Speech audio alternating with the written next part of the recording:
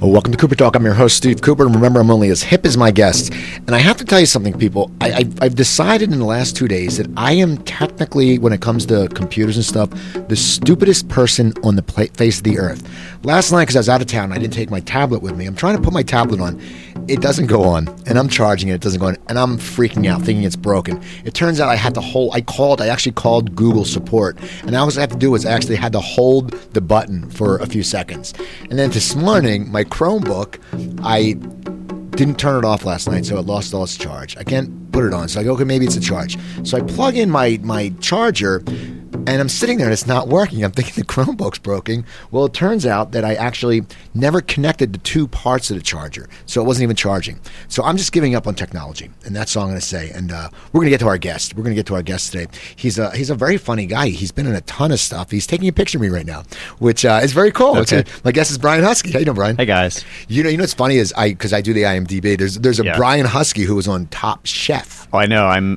My Google alerts are ruined now because I'm just getting so many updates on his life. No, I was surprised. Because it's not, and you spell it as Huskey, so it's not like Husky, Yeah. And so it doesn't seem like a common name. No, but it's weird. I was telling a friend of mine about this the other night. I grew up in Charlotte, and there were 6 Brian Huskies in Charlotte. Oh, really? And then when I lived in Brooklyn, there were a bunch there. There was a baseball player. There was some failed country musician. It's a name that keeps trying, and hopefully either myself or the chef are going to make it stick. It's a catchy name, though. It is great, right? And you probably have the same thing that happened to me. My name being Steve Cooper. When I was a kid, everyone called me Cooper. I bet everyone called you by your last name. Yeah, there's all sorts of... I'm Husker Du, Huskman, Husk. Husky. That's what I was thinking. I'm thinking it's like... It's a fun way. But my mom remarried when I was young, and so my name would have been Brian Clifford, which that's like one of those... That's like a soap opera name, like... the character Brian Clifford is played this week by an actor, and that's. But I like Husky though, especially it's acting. much better. It's got a good catch to it. Brian Clifford just sounds like a victim. Did you change your name to Brian, or did you just go as Husky? No, we when they married, he like adopted us. Essentially, said, "I'm gonna." Yeah. So we could have been Brian Husky Clifford, which would have been, but then that makes you sound like a fat Cliff. That I had married, or that I had married my mom or something weird. Very confusing. So you're from North Carolina, and now as a kid. Was comedy, because you've gone into improv and acting, was that around your house? Was there any influences? What did you remember watching stuff and saying, God, I want to do that? Because a lot of people sit there like with comics, they're like, oh, we listen to Pryor or right. Like that. What was your, like, as a kid? Did you know you wanted to do this? I did. My sister is really funny, and we would do bits. Bits as kids together, but we would also kind of cling to each other. We were very antisocial, so we just played with each other a lot, to the degree where one time my mom forced us to go across the street, and we showed up at our neighbor's house. She opened the door, and we're like, we're here to play with your kids, and like, weeping and freaking out. But so she and we were really into Carol Burnett. I'm adjusting the mic here. And so like Carol Burnett was a big thing for me. I'm really into Don Knotts and Tim Conway and Harvey Korman. It's amazing, and because a lot of the younger generation hasn't got to see that. But as a kid, I watched Carol Burnett, and it was just amazing how funny Tim Conway is. Those sketches with him and Harvey Korman. I heard that they would sit there. I had a guest on Gene Perrette who wrote for that show, and he was saying how Conway would just go off script and just try to that was a thing. Yeah. And if you look now, and as a kid you really don't notice, but you see Korman like biting his cheek. Because Conway, his goal, if he would be pissed if he didn't get Korman to like at least play character. And that's the thing. It was such great comedy, and it was just basic. It was fun. It was like, some people say, oh, it wasn't that highbrow, but it was just funny. And that's what I think for me, comedy has always been, just being funny. And it was the thing I'd like. Now I realize it was a good kind of bridge between it, a little bit of sort of like Sid Caesar and sort of early television. We're going to do some, not sketches per se, but we're going to do kind of like a onstage vaudeville kind of send up, with like over the top characters and stuff. But there's something that was still hip about it, like they were in between the two sort of worlds. And I guess at that time, what was that? That was like the 70s, I guess. Yeah, so it was that was Laugh-In had already happened and stuff. So they were definitely they weren't like edgy. Ooh, my mic keeps sagging. I'm sorry about that. They weren't edgy and stuff, but they were funny. They're funny, and and then Harvey Korman hooks up with Mel Brooks and stuff, and they do stuff that is kind of edgy, but it's still vaudeville-y, crazy, Borscht Belt. I got to ask you this question because you said about Don Knotts, and now and I'm a Don Knotts fan, but who did you like better, Mr. Roper or Mr. Furley? Somebody asked me that the other night. I'm just wondering because I loved Roper. I loved him because he was Helen. He was so deadpan. Roper all the way. But Don Knotts was great, and as I was doing comedy, you notice back in the late 80s, early 90s, every impressionist did Don Knotts. To a point you're like, okay, people who don't do impressions can do Don Knotts. Can you do Don Knotts? I would rather not. Okay, just to his legacy, just in honor of him. So you're a kid, you're watching Carol Burnett, and you and your sister are doing these little plays because it's fun. Yeah. Now, do you have any idea that you're going to take that into your career at that moment, or So in second grade, and I have this framed on my wall, I wrote a speech about how I'm going to be a comedian when I grow up. And I said, I'm not going to be one of these hack comedians that gets a pie in the face. I'm going to do intelligent, edgy stuff like Don Knotts, Tim Conway. I cited all my heroes. Right. And then I was really into it. I was always sort of thinking about it. But then as I got into high school, I discovered Monty Python and Woody Allen, and something in me. I tried to do some plays, and there's some experience I had in doing the plays that turned me off to it. I was like, well, maybe I'll be a writer. So I focused more on sort of like I'm going to do comedy writing. And then when I got to college, I said, well, maybe I'll try it again. I went to the theater department, and I said, I'm an English major. Now, where did you go to college? UNC at Greensboro. Okay. Not a great school. I mean, it was fine. It was fine. I wanted to go some other places. My parents yeah, you can apply there, but we're going to send you here because we don't have any money.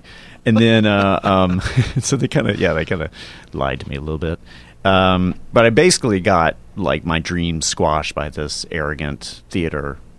Don't you hate that professor? They're such dicks sometimes. It's like I always so crack irresponsible. up. Yeah, and it's like basically tell someone they can do it, and if they suck, then you're gonna find out. If you're writing comedy sketches and you're getting F's, you're gonna sit there and go, okay, I'm not funny. Yeah. But I hate that. Like I know I talked to one comic, Orny Adams was on, and he said like the club owner in Atlanta was like, well, you're just not funny. Well, you don't tell the first time on stage, no one's fun. I mean, you get laughs, but and it's just crazy. So the person told you, well, I just said like I'm interested in doing improv. I want to start like a comedy thing. I don't know anything about performing, apart from just my own curiosity. How should I approach this? And he said, unless you dedicate your life to theater, you have no business dabbling in anything theatrical. And I was like, what? Yeah, it's like, and you're teaching at a Division III school. Yeah, exactly. You're not teaching at a great drama department. Why do you have a British accent? You're not even British. This is insane. He's from North Carolina, and he's got you like, what the hell, man? Your monocle fell out. Exactly. And you don't need that. Well, that's always cracks me up. That's like, I remember when I moved out here, there was an acting class taught by Richard Klein, who was Larry on Three's Company. Yeah. And I'm like, okay, he was that character and then he did nothing else. Right. Now, why are you going to take an acting class from that person? If they knew, wouldn't they be working? I mean, that's what always cracks me up. It's these people, sometimes your professor, like, they have such a pompous attitude. Well, it's just, and my take on him was like, oh, you're bitter.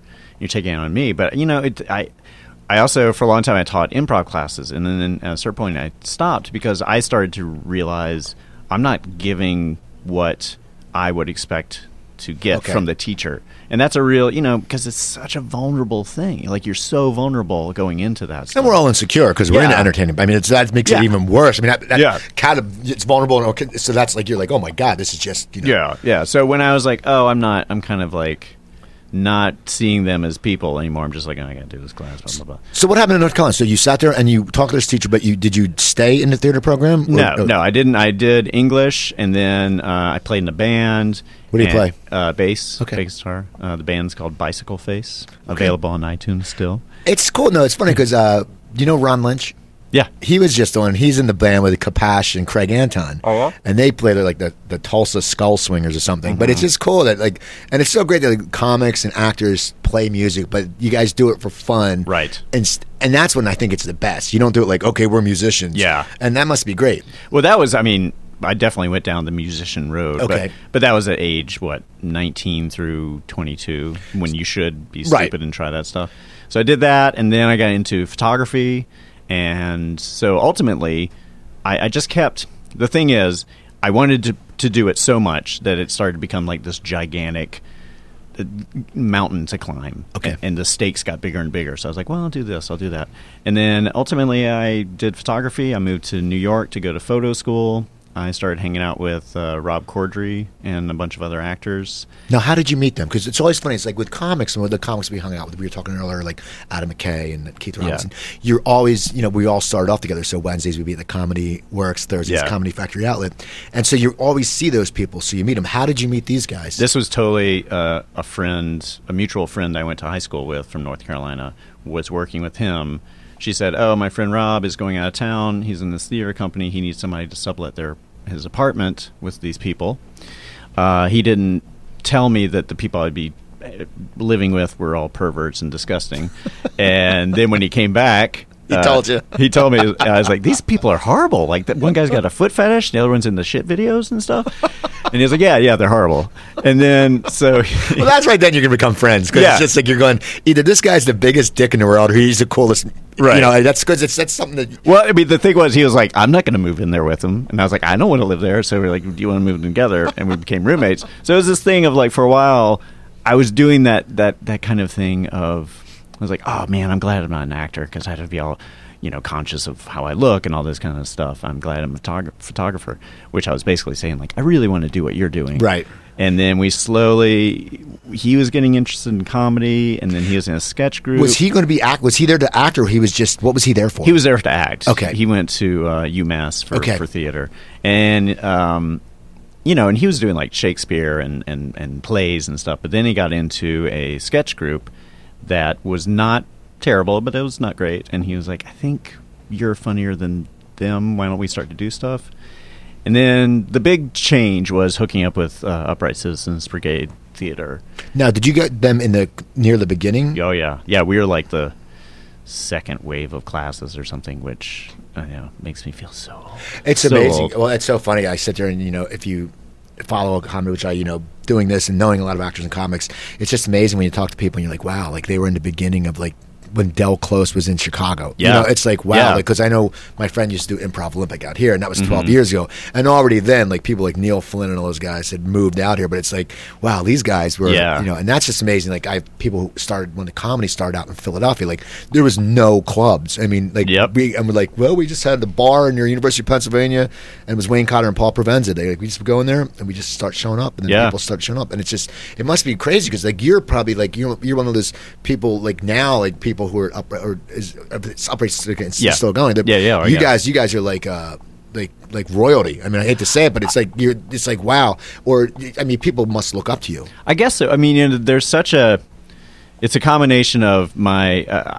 It's hard for me to be objective about where I am with stuff because I want to be somewhere else. Right. That's the danger of this work. I think that more to that. I would like consistent employment where I don't have to worry about, okay, I've done this job, now I have to audition for the next one, get on a show or whatever. But there's such turnover at the theater. Which is great. There's always a new wave of people that I think their awareness is sort of like, oh yeah, that guy looks familiar. I know he did stuff here.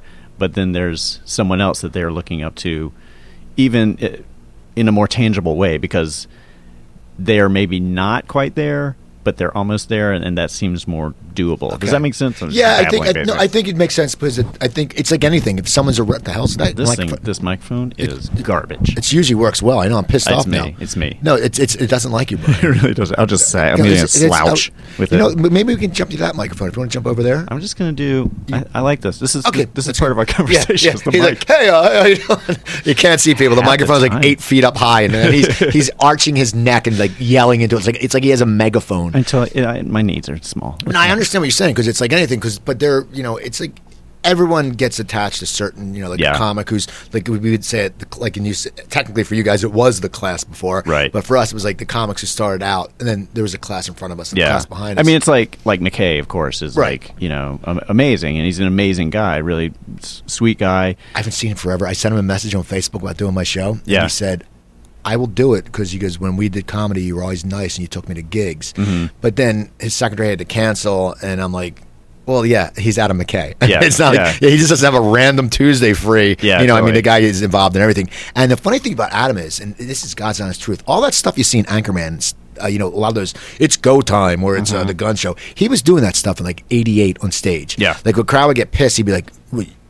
you know what time it is? It's go time.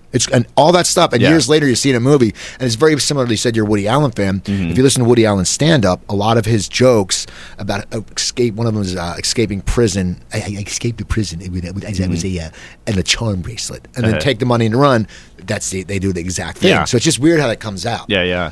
Well, it's good. I mean that.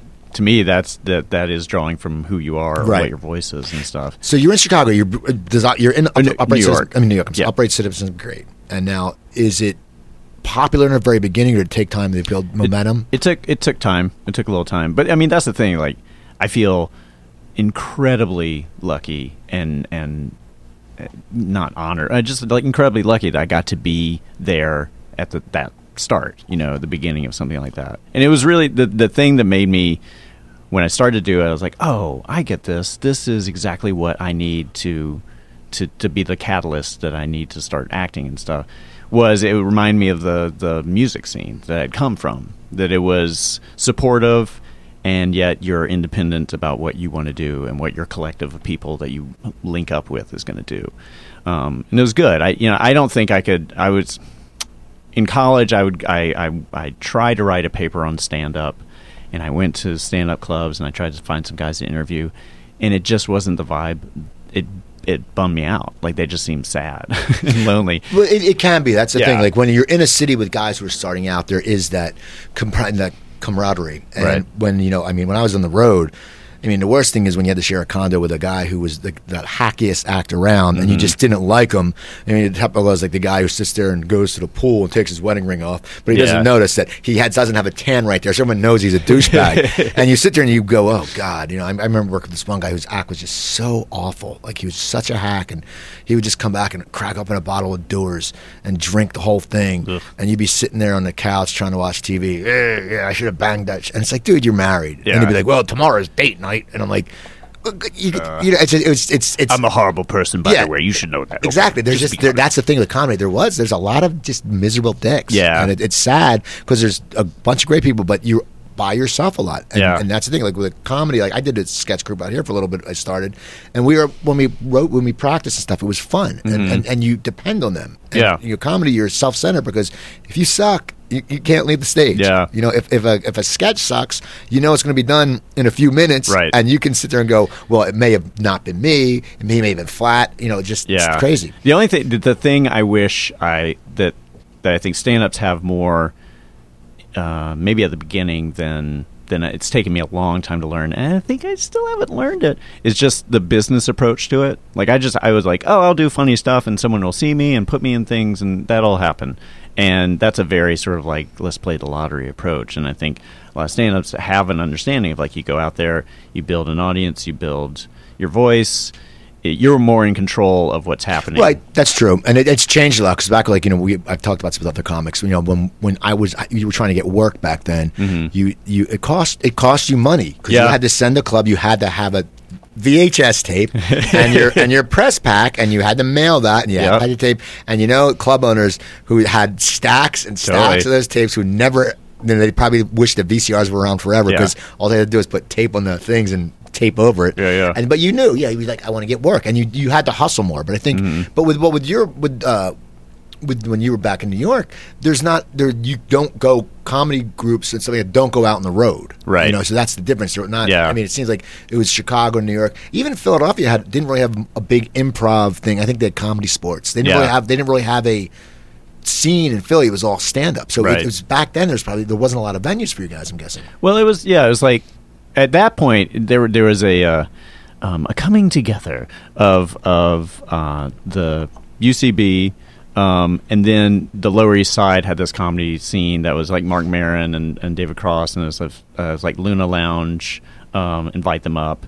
And there started to be some cross-pollination between like the indie comics scene and the improv scene and sketch scene, because there was like a blurring of the line of like what stand-up was. It became more like conceptual bits and weirdness and stuff. So we were the sketch group that we started was called Naked Babies, and it was me, Seth Morris, Rob Corddry, and John Ross Bowie. And so we started to play, like we would get nights, or get to do Luna Lounge and stuff, and so we would get to do bits. How'd you come up with the name? I always wonder, because when my sketch troupe, we came up with the name, we couldn't think of anything, and I came up with the name The Bitter Optimists. That's fine. And it was something, but I was like, it's so hard, because if you don't want to sound like, but Naked Babies is catching. Yeah, well, it was, we were all like, the thing that kept us together a lot, or our collective sort of interest was like, we all love indie rock. So it was all about, good names that weren't sort of like pretentious, and so many improv names are like the Chuckle Doctors, and just terrible. And it's about being sort of winky, but then after a while I was like, I'm fucking sick of saying the name of this group. I can't do it anymore. But that was in a pinch. Corddry had to come up with a name because he got his sister to book us to do a show. And this was an early iteration of the group, so some different members, to do a show at her college. And she's like, what's the group's name? And he's like, oh, fuck, we don't have a name. So he literally looked down he was at Barnes & Noble, and there was a coffee table book called Naked Babies. And it was just a picture of cute little babies. That's so funny. It's so hard though, and that's perfect. I think that's how names think, because I remember originally our group was, I forget what we was going to call them, but I was driving down, and there's a box company here on Olive, and it was like, Boxes Shipping something, and I was like, oh, that'd be a cool name, but then but then it's sort of, and they're like, no, what the hell? But it's just weird that it came up and it stuck. And then it was great. It was fine until the internet came up, and then if you did a search, it was like, you'd be lucky. It was like, oh, here's a bunch of horrible imagery that or comedy, either one. So who did you guys all write the material together? Yeah, we'd write stuff together, or we'd come in with a sketch and then kind of like workshop it together. As we went on, like our first show is sort of like we were really into like, we were the most self-reflective sketch group around. Like, all of our stuff was about how sad we were and how sad we were with our dating life and being kind of overly sensitive males. Okay. So we were obsessed with failure for some reason. So like a lot of our shows were just like these guys who just couldn't get it right and just were kind of fuck ups and stuff. And then and we were really into this concept of sort of doing like emotional stunts. Like, you would do something so extreme for yourself emotionally that it was like a stunt, like watching The Sweet Hereafter on Christmas Eve, or whatever. Reading your girlfriend's journal on stage. Like, we did do bits like that. And but it wasn't really someone's girlfriend's journal. No. I was going to say, because that'd be horrible. That'd be terrible.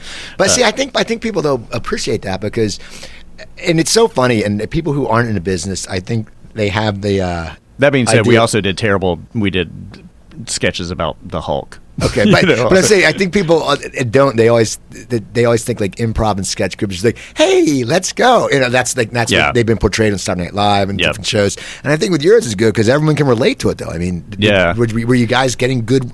Were people come up and say, "Oh, we really dug that sketch"? What was some of the reviews you got from people? Well, it like anything, we started to build up. I mean, our first show was called "We Hate Myself." And so, we wanted to set the tone of like, here's kind of our perspective and stuff. And it was probably about the second or third show that we started to kind of build up a little bit. And then the UCB was really good about keeping us, which pissed off everyone we performed with, keeping us together on improv teams. They had these things called Herald teams. Right. Where you do like a weekly performance on performance night. They'd break up the teams and reconfigure them if they weren't working, but they would never break us up. Because you guys are working. I mean, it makes sense. Yeah. But, it was always sort of like, oh, here are the four guys who never get broken up, and we're all going to be built around them. Like, we're the new backup band. And we were like, yeah, you are. So you're getting popular, and now where do you go from there? I know, like, reading your stuff, you were on VH1's Best Week Ever and stuff like that.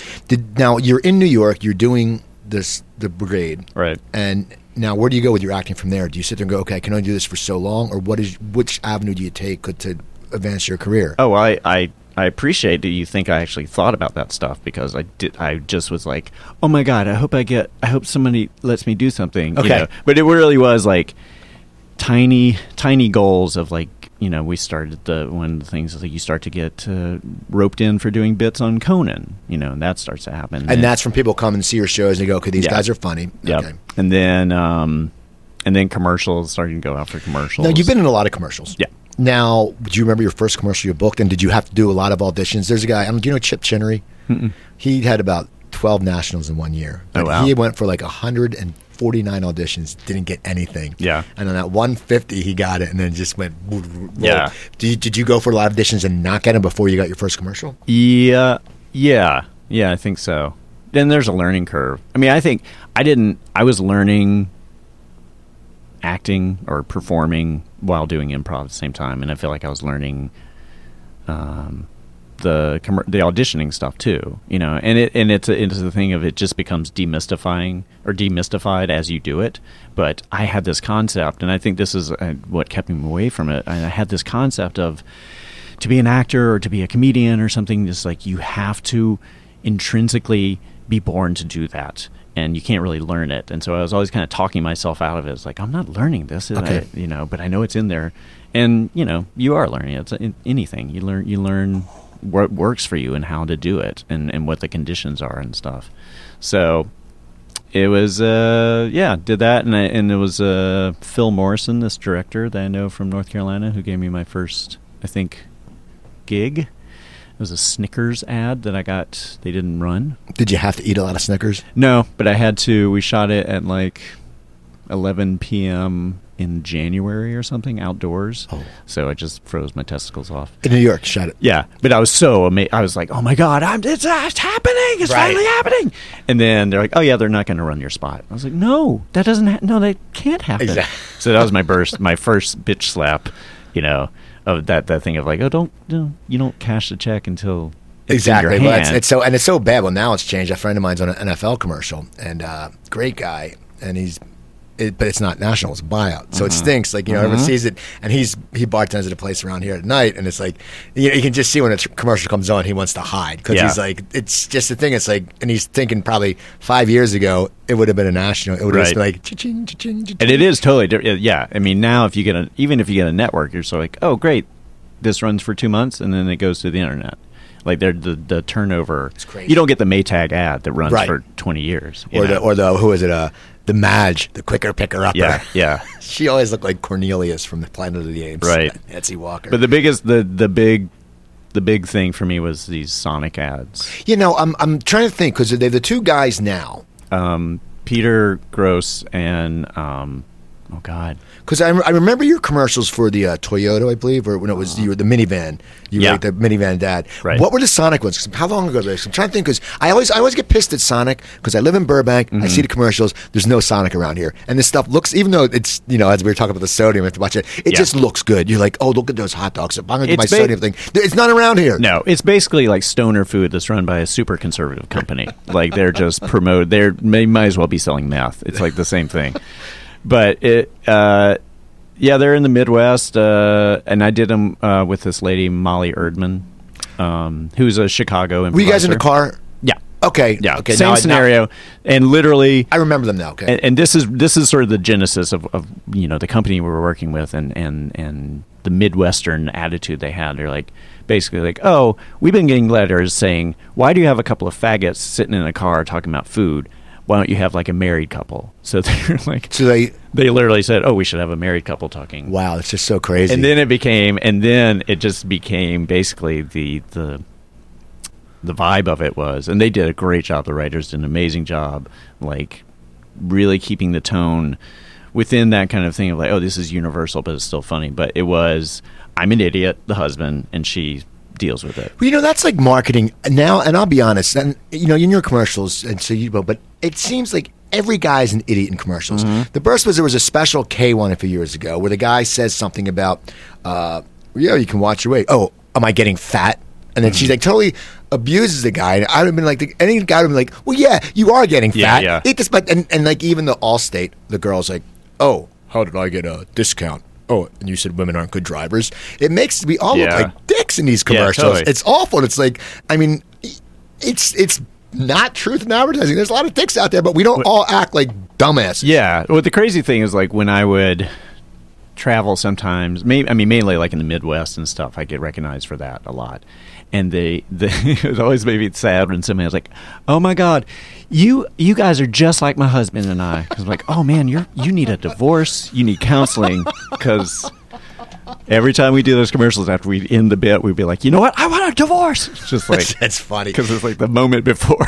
Now, were you living in New York when you got those, or were you out here already? New York, and then we moved out to here. Okay, so you're in New York. You're getting those commercials. Yeah. Now, what other work are you getting at the time? I know because I'm looking at your IMDb page. Yeah. It's like, IMDb is so great. Wikipedia is sometimes crazy because I talk to someone, they're like, "I don't have 4 brothers." Yeah. I'm like, what? Because I'm not from Pittsburgh. I'm not I do my research. I think, okay, the guy, and it's like me saying to you because I saw from North Carolina. Oh, so you're from South Carolina? No, well, Wikipedia said that, and like I don't. They had a great thing in the newsroom where like the lady's like, they got my stuff wrong, and like she couldn't change it. They had to get someone to write something to change it. It's like, no, I'm the person it's about. But the internet said it. It's true. So we were doing. So I was doing that, and then my friend Jason Mantzoukas and I started writing some stuff together. We sold a couple of scripts, movie scripts. No, they didn't even get made. No, very close. Close. But you had option and stuff like that. But that's awesome, though. Yeah, it was great. It was super exciting. I was like, oh my God, I can't believe it. Because I optioned a script years ago, and that's one thing I said there. I never give myself credit for that. I only made it was like 1,500 against 100,000. Yeah. But I'm sitting there going, when I look back, I go, wow, I actually there's so many people write, and I said, I just fell into it, and I'm like, and it's so weird. We never, a lot of people, we don't give ourselves credit because we're like, oh, it's only $1,500. Yeah. But then you're like, well, at least I can say, and I was in an awful movie. I said, at least I'm on a movie on Netflix. You sit there, we never give ourselves credit, and that's I think. Yeah. But I think we don't give ourselves credit because we want to excel. You seem like the same way. That's but exactly. the people who give themselves too much credit, you're like. Yeah, you know what? I see it on Facebook all the time in comics. Yeah, I'm going on the road doing a gig. Yeah, you're driving to San Diego. 2 hours. You're doing 7 minutes. You're not getting paid. Okay, that's not going on the road. Right. You know, if you can't put comedian in front of your name if you never got paid for a gig. Exactly. That's just the thing. But I think that's good. But so you sold the script. Now, was it easy to write with this guy? Because did you have a good relationship? Because writing with people can be hard. Yeah. No, it was. He's like one of my best friends. Okay. And he's a UCB performer, and he's kicking ass now. He's so smart, so funny. But it was tough because we have very different styles, and but there was something. He directed my one man show that I did, and was that in New York? Yeah. Okay. Well, I'm gonna hear about that because those always interest me. Yeah, and then so we just kind of stumbled into it because we have a mutual friend, Scott Armstrong, who's a big script writer, and he was like, I want to hear some pitches. And he helped us out a lot with like shaping it because we were very naive and stuff. But yeah, it was a great experience, and then it was also painful in that we wanted it so badly to happen, and we wanted it to be the sort of like launching point. And then and I know for myself, like in retrospect, I put so much pressure on that experience that I think it just got to the point where it was like, we're driving each other crazy a little bit.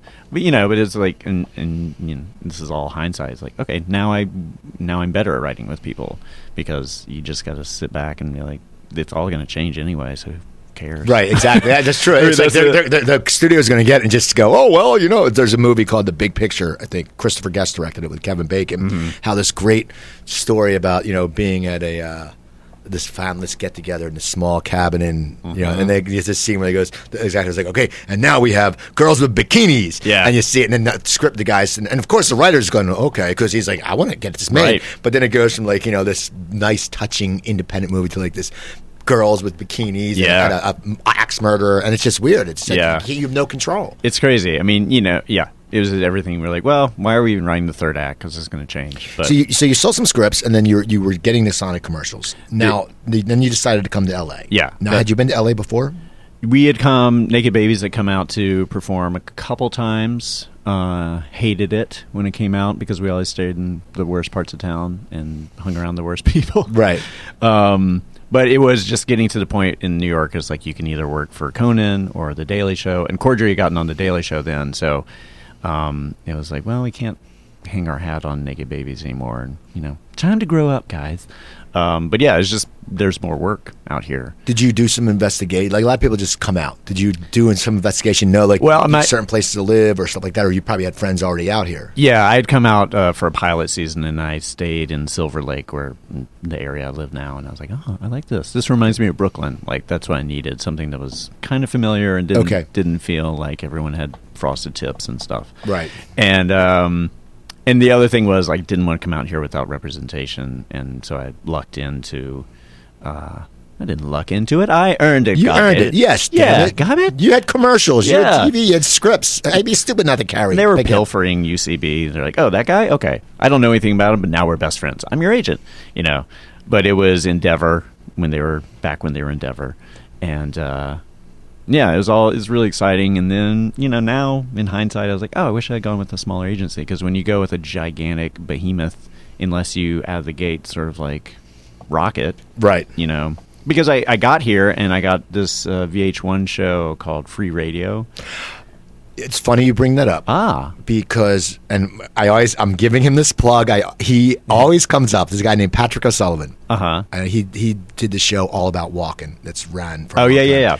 Well, we were talking because my first guest, I said, my guest didn't show up, and we rescheduled. It was no problem. Mm-hmm. But Patrick's like, you want me to come down? I'm like, well, by the time you get here, I said, Brian Husky's coming in. He's like, oh, I know him. Yeah. Because he was on Free Radio. Like him and the people were on, I guess, for one episode or something. Yeah, they came on as like, because it was set in a radio station, and I was like the manager. And they would have, guests on air and stuff. Now, how did you get that? I mean, you were new to town, but you had some heat because you recognize, and you have a recognizable look. Mm-hmm. You're sort of like me. You're a little receding with the glasses, the beard. It's a unique look, and I always call it's a unique familiarness because people sit there and they go, God, it looks familiar, but he doesn't look like that guy. Like I always do a thing on Facebook. I say, a mix of, if you mix. Cragen from Law & Order SVU and Cal Ripken, you get me, and I put the pictures up. And that's the thing. And you have that same look, too. It's generic, but it's original. That's weird. I don't know if that makes sense. Yeah, no. It's totally true, and you have that look. Yeah, no, and I get mistaken for a lot of people. And then I get, I guess from my eyebrows down, if I have facial hair, I look like Jason Lee. Like I get that a lot. You sort of you're very similar to my older brother, but you're younger. Yeah. But just like the beard, just you look more like him than I look like him. Yeah. It's just weird. I look like everybody. You do. That's what it is. Women, children, exactly. The naked babies look like naked babies. Yes, exactly. So you come out, and now you have the commercial. You get Endeavor, and now how does the show come about? Is it your first audition? No, it's like Anna Vocino, who played the other on-air talent. Was starting to do stuff at Upright Citizens Brigade, and she had seen me perform, and she told her friend Lance Crawl, who came up with the show, super funny, amazing, nice man.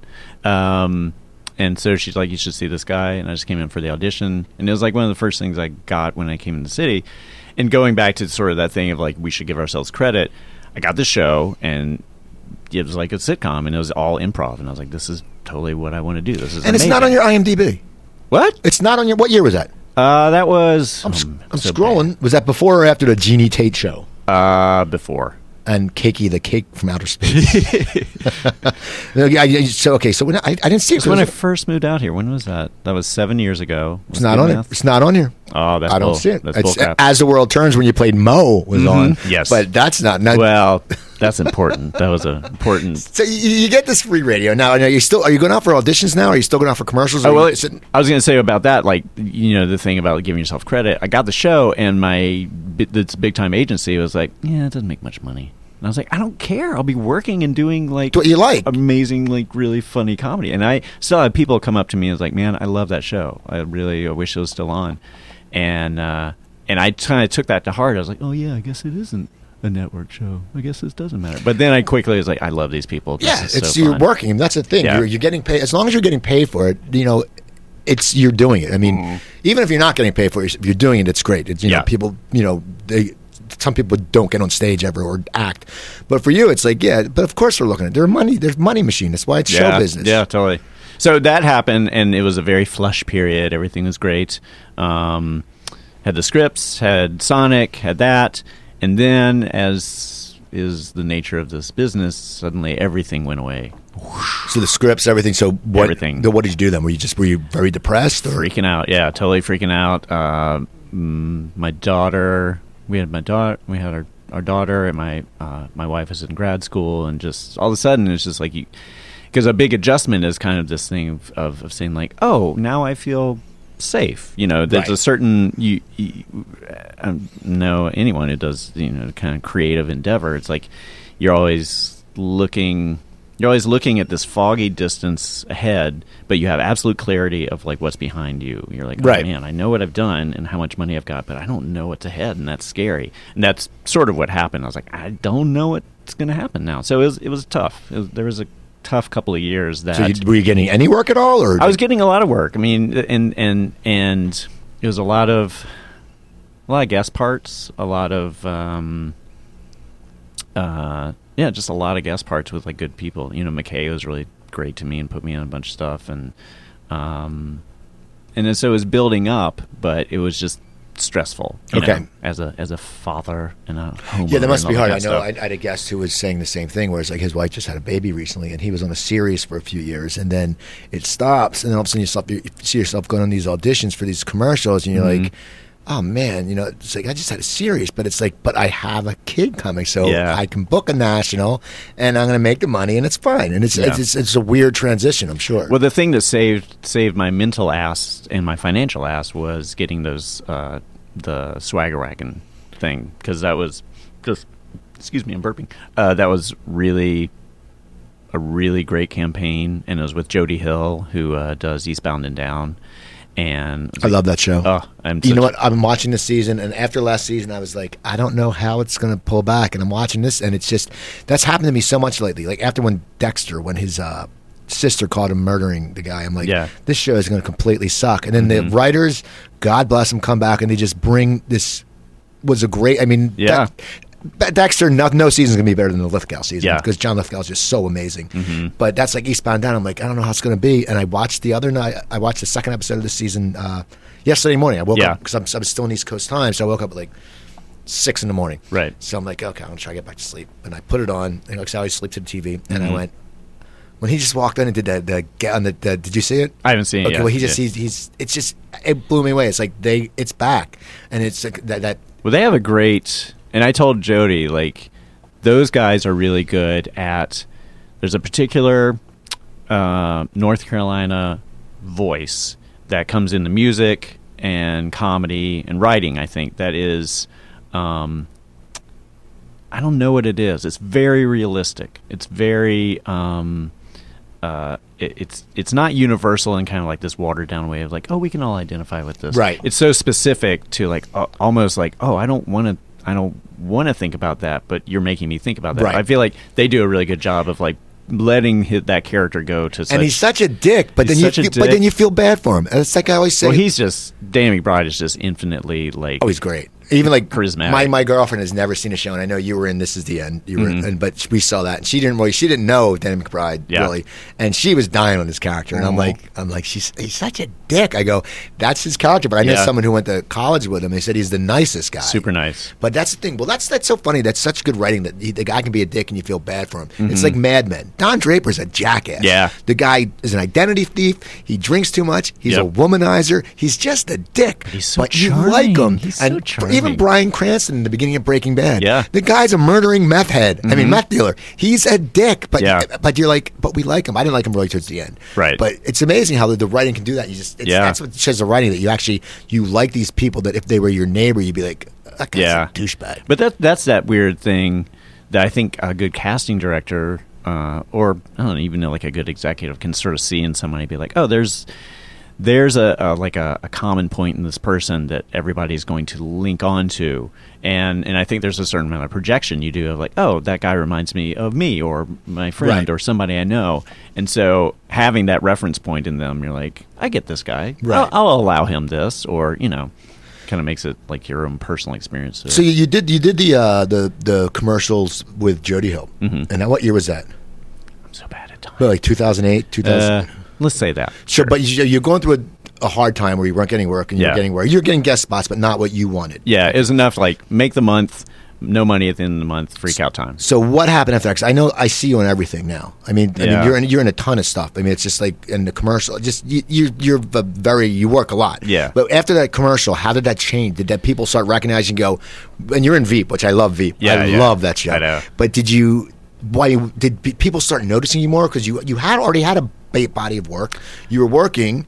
And as I say, people sit there, they go, well, the guy disappears and someone else. Right. So how did that change after the commercials? It just made it, well, one thing everyone kept saying, like, it's going to happen now, man, which is the worst thing to say to somebody. Right. You know what? This is it, buddy. Get ready. It's going to get crazy. And then it didn't get crazy. But it just made, I think what it did is it kind of unconsciously tricked a lot of people into that they had seen me in other things. Like I'd go in for auditions that hadn't met the casting people before or something, and they're like, I've seen you in a lot of things. I've seen you on, what have I seen you in? I'm like, I don't know, I work a lot. And they would just kind of fill in the blanks for themselves. Which is great. Great. It makes you come in like a first round draft choice. Yeah. Like, oh, well, this guy, we know he can do the job. Yeah. He's done the job. We don't have to worry about he's working, so he's not a douche. Right. And then it must be great for you. Yeah, and you just do those things, well, I've worked so much, I lose track of what I've done. And you probably never gave yourself credit for that. Right, exactly. You're like, oh, well. No, totally. Inside, I'm just stabbing myself. I'm like, and it's like, you're going to find out I'm a fraud. What am I doing here? Well, you've been in so much stuff. Now, the Onion News, that was, how long did it go for? That was, so when I was in New York, they started to do that for their web series on their theonion.com. And they brought in a lot of UCB improvisers, and at first they were having us just improvise everything. It's like, you guys are discussing, dolphins are taking over technology, whatever weird idea they had, and we would improvise. And then the second time we did it, they realized that they're the most brilliant writers in America, and they're like, we don't need you guys to flesh out our ideas. We'll do it. And from then on, they locked in, and I think they did some of the funniest comedy ever. Now, did you enjoy doing that show? Loved it. I mean, I love doing the web series. I love doing the TV show. All those guys are just super nice guys and really humble and just really sort of in the pocket of what they're good at and what their voices are. And but the Onion moved from New York back to Chicago and pissed off a lot of those people who uprooted themselves to New York. Right. And so they lost a lot of those great writers who are now out here. And now they're writing on Community and Brooklyn Nine-Nine and pitching stuff. And it's just amazing. I look at you. You've been on, like, it's so funny. You've been on so many good shows, and it's like, I mean, it's cool. Now I know you're on, the girl up front, the receptionist, loves Bob's Burgers. I didn't know you were on there until I was doing this. We were talking about, because Ron Lynch was on last week, who's been on Bob's Burger, and Andy Kindler's been on. She's like, I love that show. And then it's just ironic that you're on it. Now, was that your first doing voice? some tomorrow? Was that your first voice work, or that was? Yeah, I mean, as far as a cartoon show and stuff, I have a voiceover art agent, and auditioned for him all the time. Couldn't crack it. Can't crack it. And then I think it was John Schrader, Big John. They call him Big John. Brought me in, just suggested me for this one part, Regular Size Rudy, which is the first time I did it. And then they've been really great. They've been super sweet, and they keep bringing me back for different parts. And now, do you enjoy it? I mean, a lot of people say it's the easiest gig because you go in, you nail your lines, you're out. It's like you're like, okay, I'm going to go in. I'm getting paid the same as something else, and I don't have to work that long. Yeah, it's amazing. It's super great, but it's also like they're awesome. Like, they're just it's a funny show, and you sort of and they encourage you to make it your own. Like, they don't sort of say, like, no, do this kind of voice. They just let you try it, and if it doesn't work, they say it. But now, are all those people LA based? Because I thought I see Eugene Merman's up, but he's out in New York, I thought. Yeah. John Benjamin's out there. Eugene, Bobby Tisdale, they're all in New York. And I was there this weekend, so they do a table read, and I went to do their side of the table read patched in from New York. And so we were just like in a little booth. All right. So now, some others. What was you were in? This is the end, whatever. Yeah. And now, what was that?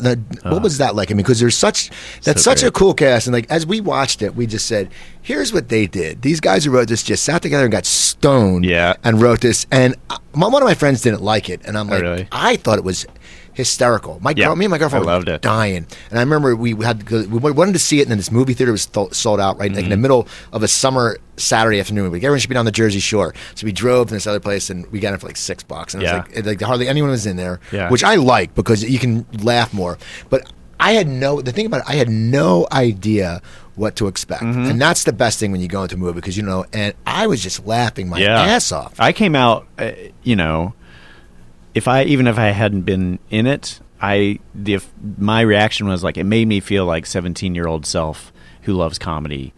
When I came out, I was like so jazzed by it. It was just so fun. It was so funny. So out there. It's such a bizarre, weird script. I mean, it's like it's so original. Yeah. It's almost scary. Well, the best thing they did was like they didn't stick to one, like here are douchebags surviving the apocalypse. It's like they were kind of doing that, but then they would veer off into what each character was and let them just explore that. I mean, those guys are really good. Like, it is always about the characters. It's always about the personalities, and the storyline is around that. What was it like shooting? Was it a fun set? Because it seems like they're very close, all those guys. So it must have just been like a bunch of guys hanging out. Probably like when you started out with your comedy with UCB. I mean, it's probably the same with you and your guys in Naked Babies. It's probably that same feeling with them. Yeah, no, they're great, and they're all really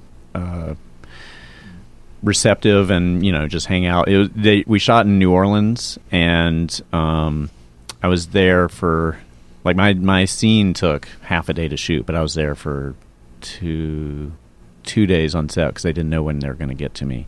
And there's this like it was in this warehouse that literally when it rained they had to stop because that place had tin roofs. Okay. So it's like so once a day they had to stop for the cloud to roll through, and then it was just like a big closed set, and a set in James Franco's house. So we sat in the living room area, and it was just like this big enclosed thing, and you just kind of wander onto set and shoot it, and wander off back into this big green room where they have like a pool table and video games and stuff. That must have been so chill. Yeah, it was really nice, and they're all really nice guys, and they all love comedy. They love what's funny, and that was, somebody asked me like, what's one of my proudest moments? That was one of my proudest moments of like the very first take I did. I like kind of destroyed all of them. They just didn't know I was going to do what I did, and that felt great, because I was like, oh, these are all these kind of young hotshot comedy guys, and I had been in Superbad, and they're like, oh, yeah, we totally forgot you've been in Superbad, because they weren't on set when I was shooting. And I got a little screwed in that because the boy I was shooting my scenes with, Greg Mottola, had me improvise this whole thing where I was praying for his salvation. He kept laughing. And the director is like, if you keep laughing, we can't use any of this. And he's like, I know, but it's so funny. I was like, kid, you're killing me here. And then sure enough, I saw Greg Mottola again. He was like, yeah, they couldn't use any of it. That sucks. I was like, but yeah, it's now Children's Hospital you're involved in. Yeah. Now that's Rob's show, right? Mm-hmm. Now did he say I want you on the show, or did you have to go through an audition process? Yeah. It started off as a web series, and he was like, I don't know what this is going to be, but if you have any ideas of what kind of character you might want to do. And at first, we were maybe going to have me sort of be like the Henry Winkler type, HR guy or the administrative guy.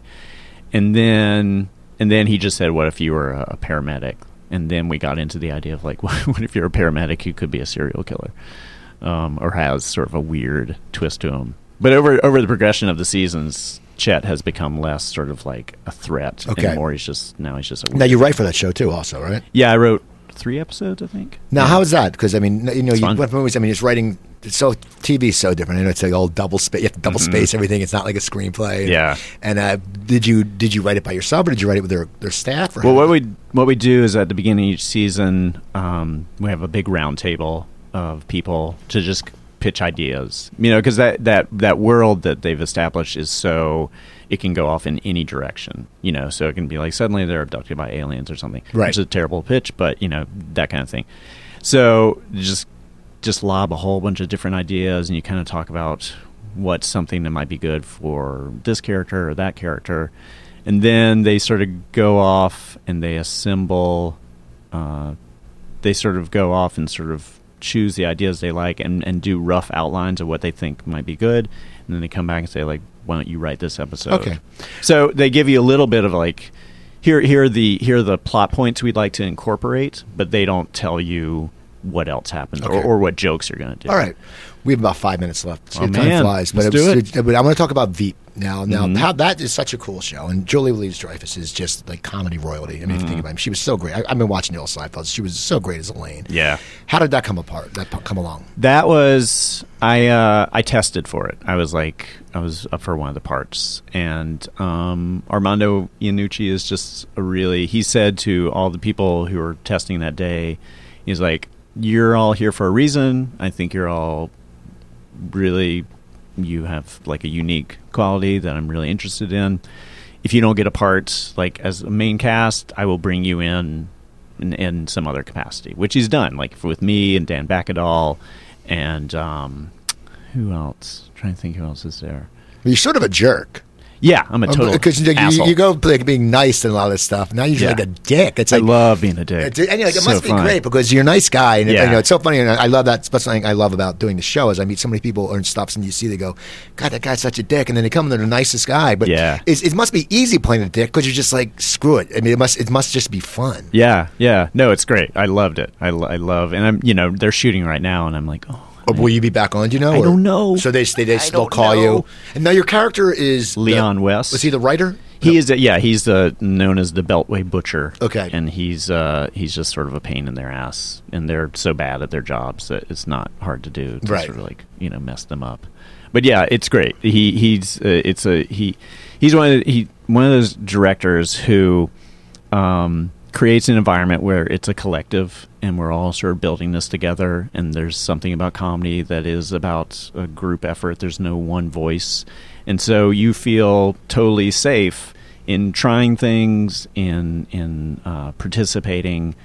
And sometimes when I go and do a gig and they're very controlling, or they're very, it feels like it's one person's execution, Right. I can't, I don't do as well. It's hard, So what can we see coming up soon? I see you're going to be in The Neighbors. Yeah. I mean, Patrick O'Sullivan's in that too. Oh, yeah? He's Oh, that's cool. A recurring character. Yeah. Yeah, I play Seth Rogen's pathetic boss in that. I'm going to be in The Goldbergs. I just saw that show. It's very funny. Is it funny? And it's funny is I saw the kid with the flyer shirt, and I grew up near Philadelphia. And then I saw George Siegel's license said Jenkintown, Pennsylvania. Uh-huh. And the best thing about that show is at the end, it's all based on the kid's real family. Yeah. At the end, they show the clips of the dad, and it's just the guy. It's good. Yeah. So that when do you know when that's going to air? I don't know. I have to track down which episode it is. So I you're think on it's like Sullivan and Son. Sullivan and Son, which is already shown. I Right. did another. This sounds like, I don't remember, but I did something the other day that I. It's getting away from me. It's Cheryl Hine. It's Suburgatory. Okay. I'm going to be on that, and then a bunch of Bob's Burgers, which I'm recording one tomorrow. Any commercials coming up? I have a Subway ad in which I am with a tiger. Hopefully it'll run. You never know. It could be the Snickers incident. Were you scared working with the tiger? Yeah, I will. Well, It would terrify me. It would terrify me. Not to brag, second experience working with the tiger. What was the first one? It was for a Midwestern .com or for like a Comcast kind of thing. But this one, they kind of did that thing where like, oh, hey, by the way, the tiger's going to sit right next to you on this desk. Is that cool? Because we're about to shoot. And I was like, no, it's not cool. You haven't talked to us about that at all. And they're like, well, we really need to shoot. It's like, well, I really need to talk to my agent. And so they're like, all right, we won't do that. And basically, they were just trying to save time, which I understand, but I don't want to die. I don't want. It's like it's great sandwiches, but I won't die for them. I know. Okay, sandwich. Okay. You lived in New York. I have to say they're great because they are good. They are good. A lot of sodium, people. You know my take on sodium because they always say it's the 5 milligrams of that, but they say the 6-inch. They say $5 footlong, but the stuff they give you is for 6-inch. That's all I'm saying. Right. And who knows how Jared's doing now? He could exactly. be diabetic. I don't think he's ever fat. Well, I'll talk to you about that. I think it's. I want to thank you for coming on. Now, how can people get in touch with you? I know you're on Twitter. I'm on Twitter at thebrianhusky.com. The Brian Husky. The Brian Husky. I'm a huge Instagram fan. Okay. And I used to be a photographer, so I love people I have that to follow stuff. you on that then. It's the same thing. It's The Brian Husky. Okay. And then I have a fan page on Facebook called The Brian Husky's Brian Husky fan page. Thank you for coming. I've seen you on TV. Thank and you just so hell of a much. nice guy. It was really fun. So yeah, people, check him out. Follow me at Twitter at Cooper Talk. Also, send me an email, Cooper at Indy100, INDIE100.com. I'd love to hear your thoughts. Almost every Thursday night, you can tune into midnight Pacific Coast time for the Big Daddy Graham Show on W94 WIP in Philadelphia. I do a 15-minute segment there talking about just Hollywood and stuff like that. Facebook, Cooper Talk fan page. You can go in there, and I have all pictures of my guests, and you can click, and it takes you right to my website, coopertalk.net, where I have about 190 episodes up. Also, go to iTunes, type in Cooper Talk, one word, and you can find all my episodes. And next Wednesday, I'll be at Sardo's doing comedy for Jeff Kazajian. It's an 8 o'clock show. It's free to get in. That's Sardo's in Burbank. I'm going to thank you. I'm only as hip as my guests, and you guys have a wonderful, wonderful weekend.